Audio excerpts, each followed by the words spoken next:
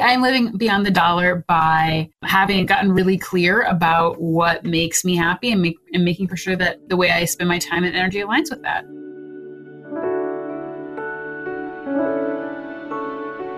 Welcome to Beyond the Dollar, a podcast where we have deep and honest conversations about how money affects our well-being. I'm Sarah Lee Kane, your host, and here to give you a space to explore your relationship with money. The guilt, stress, exhilaration, and fear, no topic is taboo. In this episode, I chat with Sarah von Bargen, founder of Yes and Yes, where she teaches people how to spend their money, time, and energy on purpose. We chat about the idea of having enough when it comes to our financial, and by extension our entire lives, how understanding this concept of enough frees us in so many ways, and how to start asking honest questions to figure out what that enoughness really is in our lives. This episode is brought to you by Fabric, a one-stop shop to organize your family's financial life. They have a few neat features like Fabric Wills, a free way to create a last will and testament that has been used by tens of thousands of families. I've tried it out and it's a pretty straightforward process. There's also Fabric Vault, a free and easy way for spouses and partners to create a map of their family's finances and securely share this information with each other. So think like credit card information and account logins. They also offer Fabric Premium, which is a simple and affordable term life insurance issued by Vantis Life. To find out more and get started by creating a free account for both Fabric Wills and Fabric Vault, head over to www.meetfabric.com. And to find resources we shared in this episode, head over to www.beyondthedollar.co. Get ready, grab a seat, and let's go beyond the dollar.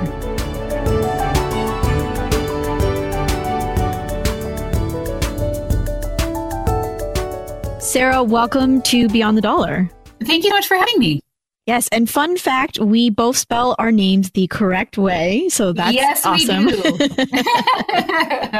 Love it. So, like I mentioned pre-recording, I've gotten a few requests to have you on, so I'm really thankful that you said yes, and that you DM'd me on Instagram about it. So, yeah, because I think a lot of your fans, and I'm a fan myself. We read a lot of your blogs, and you talk a lot about the idea of enoughness, like whether directly or indirectly.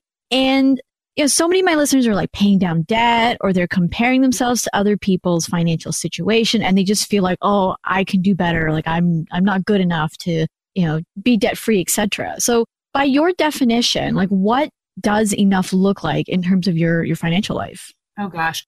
Well, obviously enough is extremely subjective, and everybody's definition of enough, varies greatly depending on if you have kids, what you do for a hobby, even like what city you live in. For me, my enoughness essentially looks like having enough money to live the life that I want. And my life is, we have, my husband and I have a bedroom, and both of my stepsons have a bedroom. So that's enough right there. We have a 3-bedroom house. We don't need a 5-bedroom house. My enoughness looks like being able to travel probably 2 to 3 months a year. But some of that travel is international. Some of that travel is, 1-week road trips to Omaha. Some of that is staying in nice hotels. Some of that is camping. My enoughness looks like I like things that are pretty. I like nice things. And period, next sentence, 90% of the things that I own are secondhand. I don't think that having things that are beautiful and having things that are not, than having things that are expensive, I don't think those things have to go hand in hand. So my enough looks like having a beautiful home furnished in a way that I like, sort of regardless of where those things came from. I have a $900 sofa that I got for free off of Nextdoor. I have several leather handbags, all of which I got from Goodwill. So I think my enoughness just looks like really having done the work to understand what makes me happy and what I need to feel fulfilled, and then figuring out how to get those things. And some of those things I've gotten in very sort of traditional direct manners. And some of them I've gotten them in sort of surprising ways. Like sometimes I want a vacation, so I pay for it, and then I stay in a hotel and I eat in a restaurant. Sometimes I want a vacation, and so I partner with a tourism board, or I use Airbnb credits, or I do a house swap with some friends. So I think everybody's own enoughness starts with having done the work to define what enoughness looks like. So you can know when you get there, and you can sort of engineer a way to get there that works with the amount of free time you have, with your earning potential, and with where you are sort of in your life.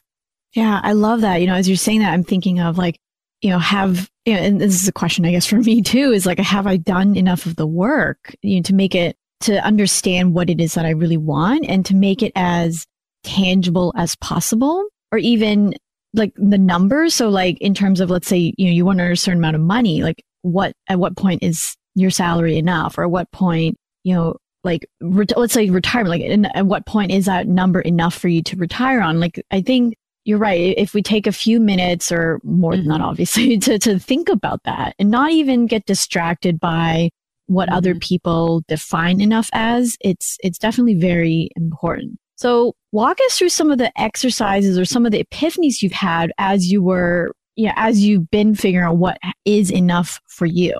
Oh gosh, that's a great question. Well, I would say a lot of it starts with, I think we've all had the experience of, we think like, once I get X, then I'll feel happy. Then I'll be set. Like once I get the corner office, once I earn 6 figures, once I get married, once I, weigh X amount, once I can bench press this amount, once I can, once I've run a marathon, then I'll be happy and then I'll be fulfilled. We've all had those experiences that we think X is going to be enough. We get it and it's not.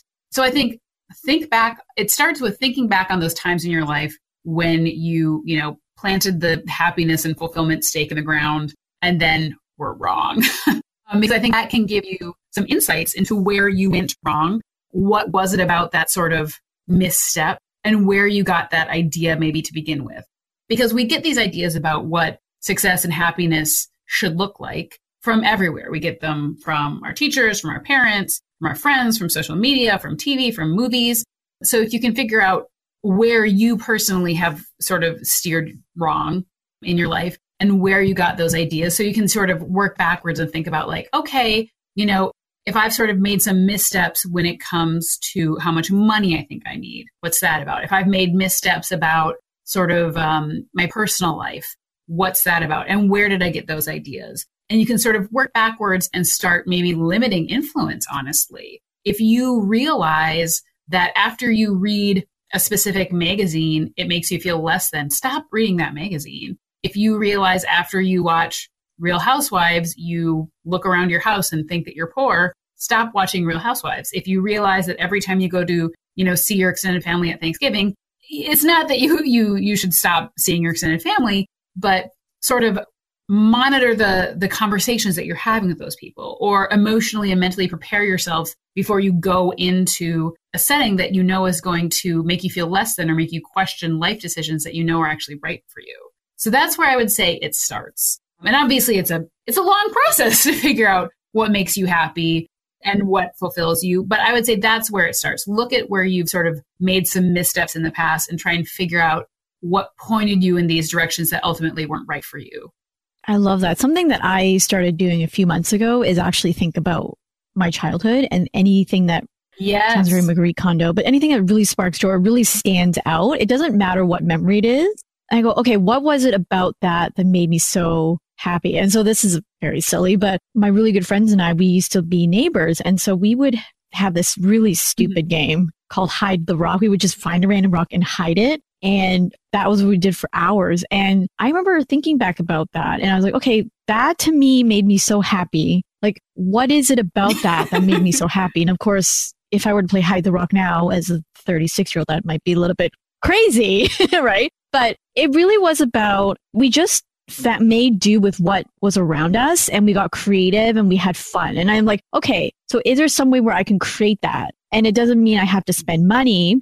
It just means I have to get really creative. And so that's what I've started doing. And I thought, okay, this is actually starting to work. I was talking to my husband about it the other day and he's doing that too. So that's, but I love it. It's like reverse engineering. And also when we do that, I'm wondering, what if thoughts of like judginess about ourselves or shame come up or guilt? Like how can you navigate that as you're thinking about those things? Oh, that's a really good question. Well, I would say first, just, noticing what's happening, noticing that you're judging yourself for doing these things, or noticing that you feel self-conscious and sort of stepping back and wondering about that. I would also say be gentle with yourself. Like if you are having the guts to do something that like nobody else in your social circle is doing, like that's hard. And it's incredibly normal to feel self-conscious. This is a strange parallel to draw, but I realize that I love tiny things. Like I love miniatures. I just love anything that's tiny. And like, I don't know where this came from. There's literally no one in my life who likes tiny stuff.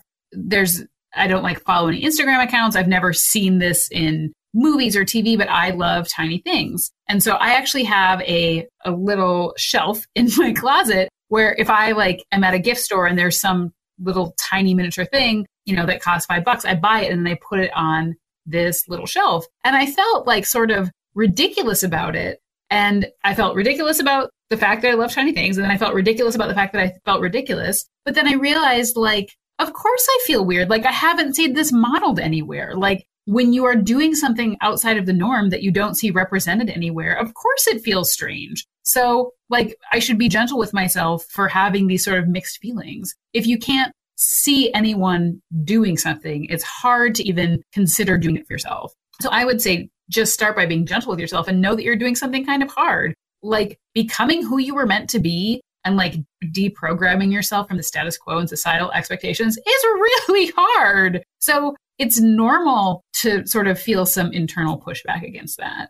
I love that. Yeah. I mean, I used to coach a few women who gave themselves so much pressure to earn a certain amount in their side hustle. And my question was like, well, why do you feel like you have to? Like, is it because you're reading blogs out there where people are making great money, which is awesome? Or is there something else going on? And I think as soon as they question that, they go, okay, well, no, like I don't need to earn this right now. It was just I felt like I had to prove myself. And I'm like, okay, well, who are you proving yourself to? And so you're right. Like coming with that, what I took away from that was like coming with a place of curiosity, asking questions, being very gentle with yourself, which I have to work on that always because very type A. And yeah, I love that. So I'm going to play devil's advocate a little bit here. So let's say you find yourself comparing yourself to somebody, or you feel like you're grappling with the idea of enough, right? Can that be a sign of the fact that we're playing small? Like we're like, let's say I'm happy with earning 50,000 and then somehow earning 55 really scares me, but I'm like, no, 50,000 is enough. Like, is that maybe a sign that I'm just not fulfilling my potential? Well, I think that's a great question. All these questions are great. I would say most of the time, if we are really honest with ourselves, we know if we're playing small or not. And the other tool that I use when I'm struggling with that exact same question is, let's say that I made a commitment to myself that I was going to earn 200 grand this year. And then I reached like 80 grand and I realized like, oh, I think that's enough. And I'm not sure whether I'm letting myself off the hook or whether I'm being gentle with myself. The question that I ask myself is, if I gave up now, would I feel relief or would I feel sort of embarrassed, like I had let myself down? Because I think we've all been in situations where you make a commitment or you sort of set an expectation for yourself and then you decide to let it go. And we've all had situations where we're like, oh my gosh, what a relief. Like, I'm so glad I'm not doing that anymore. That was totally unrealistic. And we've all had situations where we feel like, oh, no, I'm kind of embarrassed about that. Like, I know I could have done better and I didn't. So to me, that's my personal measuring stick for, am I playing small or am I having unrealistic expectations for myself? Oh, that's so great. I'm like, man, I need to do more of that too. Yeah. I mean, it applies to everything. Like, you kind of have a cold. Should you go to the gym or not? You had a really busy week. Should you, go to that party that you committed to? And sort of checking with yourself, like, would this feel like relief or would this feel, kind of disappointing and embarrassing? Like, that can be a really good barometer to check in with yourself. Yeah. And I would also add that once you know the answer, like, commit to whatever decision you're going to make in terms of what that looks like. I think that's another one too, where I know I've in the past, and I still grapple with this, is where, okay, I'm like, okay, I've decided, this is my answer. This is what I've come up with. And now I'm like, I'm ignoring over the decision. And like, in hindsight, I'm like, if I just made whatever decision I need to make, it would have been so much smoother for me. Even if it turned out to be like the wrong one, at least I made a decision. Yeah. Just commit to it. And whenever I think about stuff, particularly decisions that involve other people, like not clients, but, like our friends or coworkers or people who we don't know super well, like in the best possible sense of the word, nobody cares. Like in the best possible sense of the word, nobody is paying nearly as much attention to us as we think they are. Like nobody cares that I like tiny things. Like nobody's like gossiping about that behind my back. If there are 40 people invited to that birthday party it's unlikely that people are going to be like talking about me not going because I worked a 60-hour work week. Yeah. I equate it to like junior high dances where everyone's so self-conscious, like the boys are on one side and the girls on the other side. So I think back to that, I'm like, okay, everyone's, even adults are self-conscious and they're probably worrying about themselves more than they're worrying about what other people are thinking. I mean, it's kind of like the idea of keeping up with the Joneses. It's like, do people really care that you have this nice shiny handbag other than the fact that they now feel like they need to buy one, or that, in whatever form? Like, it's more about, in a nutshell, it's like more about them than it is about you and who you are as a person and all of that. Oh, for sure. I love it. Oh, absolutely. And if you asked me right now, like, Sarah, what cars do your friends drive? I think I could say, like, these two people have some sort of boxy SUV. I don't even know what kind of SUV it is. The rest of them, I have no idea what car they drive. That's so funny. For me, we don't care. Nobody cares nearly as much as we think. Yeah, no, I always compare myself to like how clean my house is compared to other people's. Like, so that's something for some reason I really remember. And I feel like every time somebody comes over, I have to like pay a cleaner, which I did a few times, which I'm like, oh, and I'm like, why did I do that? Not that having cleaners bad, but it wasn't one of those money once, but like for me, money well spent. Yes. And so I just, now that I have a child, I'm like, okay, he's kind of my excuse. If the house is messy. Yeah. Yes. Yeah. So no, you're absolutely, I love that. Something else that I just thought of is thinking about the idea of enough. I'm wondering, and I don't know if you've ever come across, is like, let's say we have enough, like enough money, enough friends, enough tiny things, enough in our career. Yeah. Like, doesn't that seem scary? Like I feel like for many of us, we're always like chasing and striving for something. And so if we're at the point where we don't feel like we have to anymore, like, I'm wondering if it's like, if it's scary, like we feel lost, like what happens at that point? Well, I know for me, I mean, I've certainly been at the place where I'm like, oh, so now what? But I know that what I have done that's really helped me is like, there are certain areas of my life where it's sort of like the enough doesn't necessarily like apply. Like, there will always be cities that I want to visit.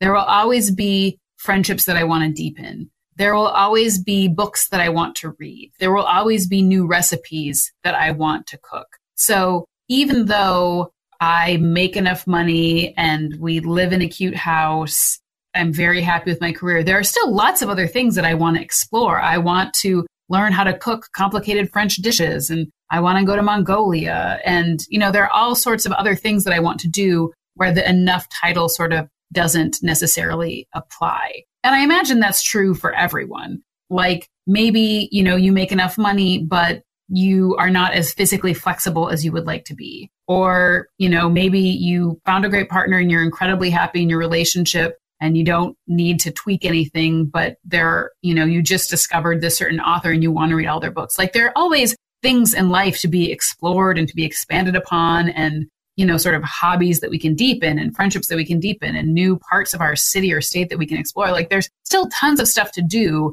that is not based on like how much is in our retirement account or, how big our house is. Yeah. I mean, it's like, there's millions of things out there. It's it comes back to, what do you want? And, what are your resources like, and whether or not you really want those things, or it's because other people have them or other people are doing them.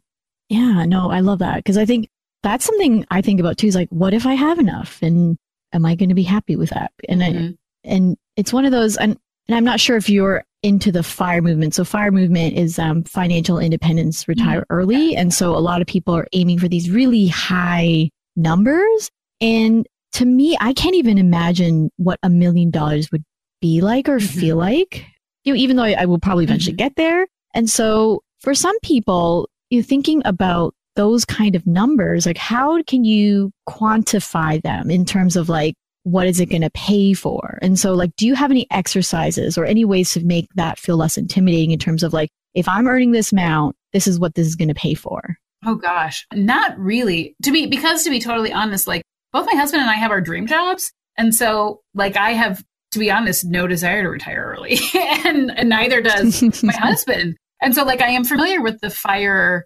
movement, but like the thought of not working does not appeal to me.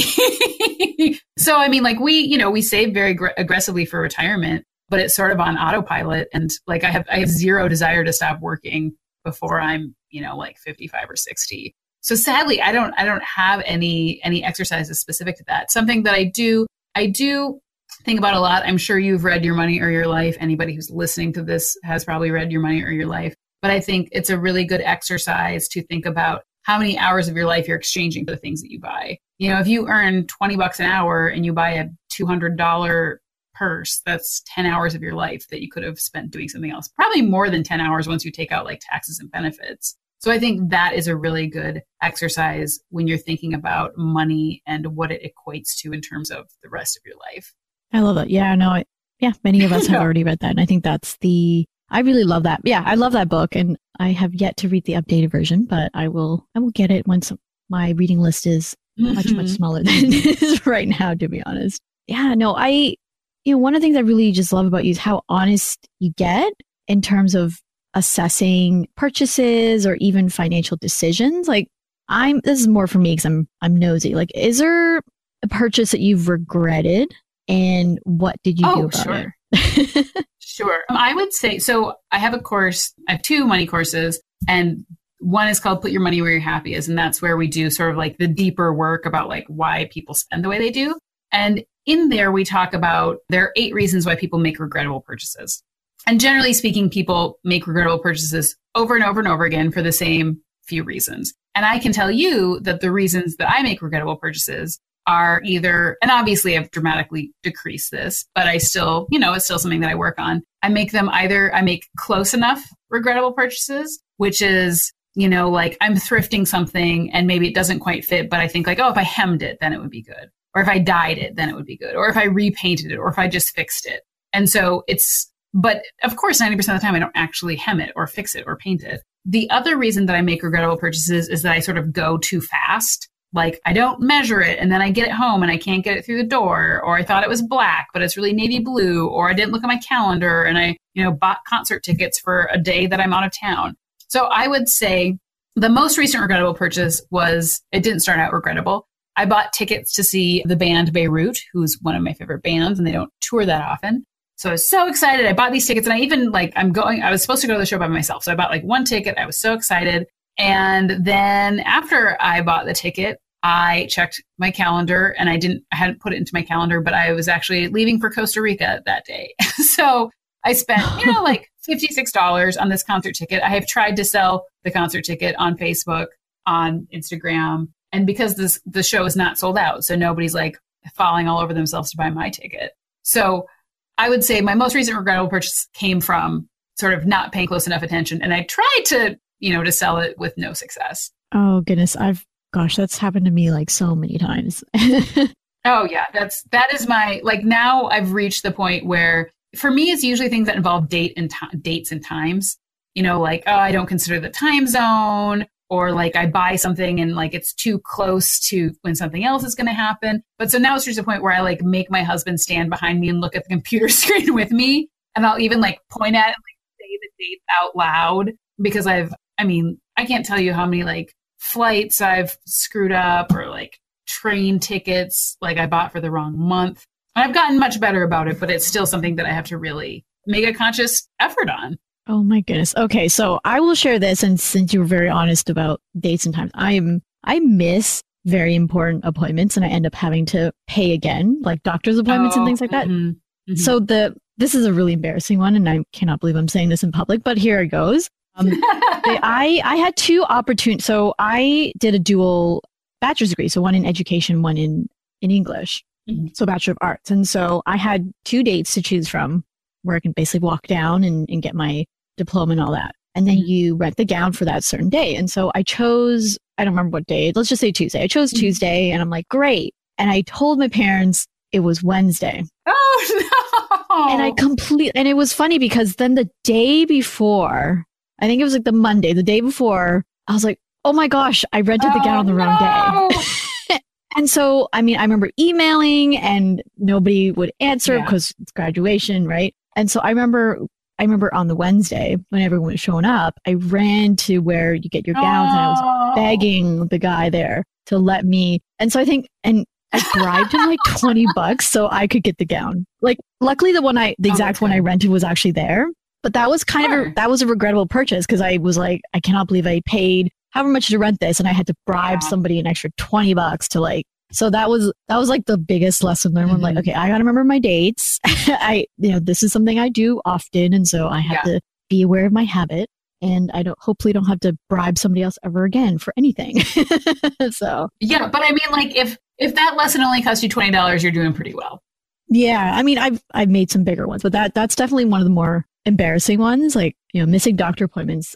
Yeah. I mean, those, I think you miss it, you pay like an extra $100. So those were pretty significant. But yeah, you're right. No. And it's funny, we can laugh about it, right? I'm sure when it happened in the moment, for me, I can't believe I paid this guy $20. Like, yeah.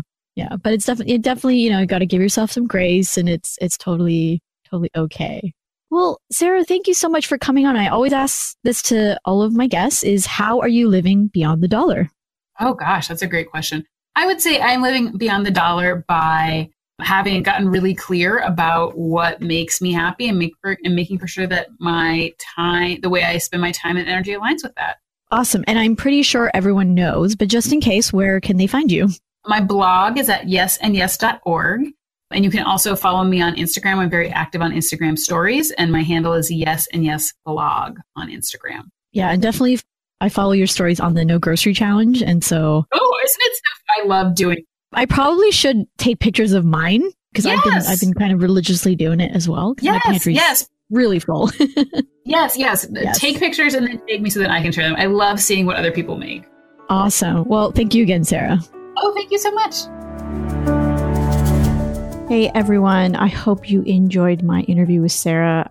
I've just been such a big fan of her for years, and I know many of you were too. So really hoped you enjoy her wisdom and her awesomeness in this episode. So she just gave a lot of nuggets. So I'm not going to reflect too much on our conversation, but I do want to get back to the idea of enough and understanding what it is that makes you happy and satisfied in your life, and just kind of ignoring what we feel we should do. Because at the end of the day, we want to be able to do things for us, right? Whether that means buying that latte or buying that nicer house, or, being okay with a 15-year-old beat up car, whatever that is. So today's question I would love for you to reflect on is just, how do you know when you've reached enough in your financial life? And I know that word's really, really vague, and it is on purpose because people's definition of enough is different, right? My definition of enough, I know, is very different from people around me, and maybe even you, dear listeners. So to get more specific, start with something tangible. Maybe it's a retirement number. So how much money do you want to have in investments to feel like you have enough to be able to leave your work or to traditional retirement? Or what's an earning goal? Maybe this year, if you have, let's say you have a side hustle, how much money do you need to earn to have enough? Maybe there's a specific goal that you want to save towards. Okay. Or even how much house you want. You can even get really clear on how many bedrooms, maybe the square footage and the yard and things like that, and get super, super clear, right? Write some numbers down, write very specific descriptions, because the more specific you can get, the easier it will be to refer back to this when you feel like you're going astray. And if you've heard previous episodes, we talk a lot about that. An upcoming episode, I'm going to talk a little bit about what enough looks like in my life and what happened when I strayed away from it. So definitely stay tuned for that one. That one's coming up. So let me know what your answer is. Please find me on Instagram at Beyond the Dollar, or email me hello@beyondthedollar.co. So, all right, it's time to answer some of your questions about living beyond the dollar. And this segment is brought to you by Fabric. So, as I mentioned before in the introduction, they have some free products like their wills and Fabric Vault, where you can share sensitive information about your credit card information or accounts in case you cannot communicate with your spouse or partner. So you can check all those out at www.meetfabric.com. So now to the questions. Millennial money expert and editorial director Allison Cade from Fabric has helped me to answer these. So I'm so thankful for that. So this question is actually from Allison. And she asked, what is the best way to save money if you want to travel? And are there any tools that you recommend?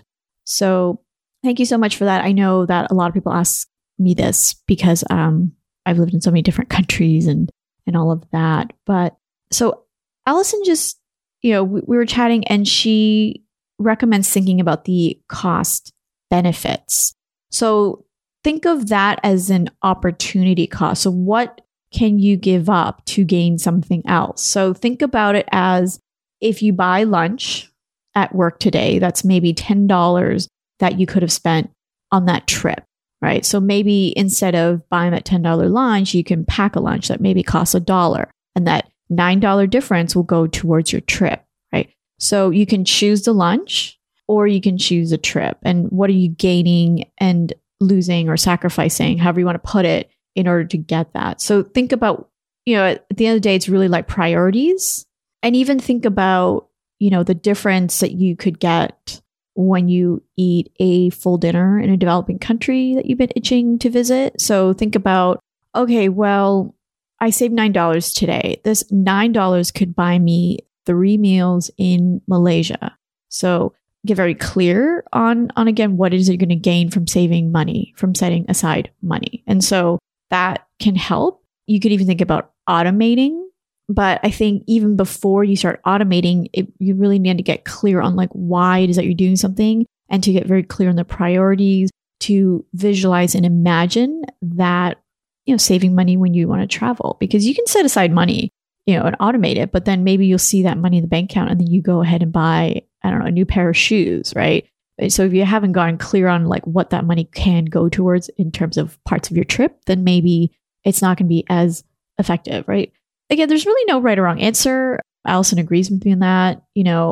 It's totally up to you. If you want to buy lunch at work, that's totally up to you. But if you want to think about using that towards 3 meals in Malaysia, then that's up to you as well. So as far as tools, there are so many, and this is unfortunately a very general question. So you can think about tools like currency converters. So if you're going on an international trip, xe.com is really good. Splitwise helps you think about how to kind of budget your money. You can think about budgeting apps where you can kind of set aside money. There's so many different ones, Airbnb, obviously, to stay at hotels, different credit cards for travel hacking, so many. So if you want to just shoot me a DM again, specifically what tools that you are looking for, I'll be happy to point you in the right direction. So hopefully that this question helps other people too. If you have a question for me and Allison, go ahead and send me a DM on Instagram at Beyond the Dollar, or email me hello@beyondthedollar.co.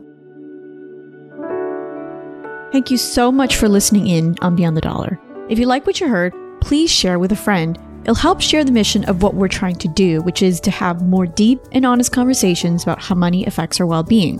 Tag them on Instagram, on one of my posts at Beyond the Dollar, send them a link, whatever you want to do to spread the mission of what we're doing around here. And if you feel that putting money towards the things that really matter is a challenge for you, download our values-based spending guide. You'll gain clarity around what matters to you most in life, be able to name your most important values, and how to start putting money towards those things.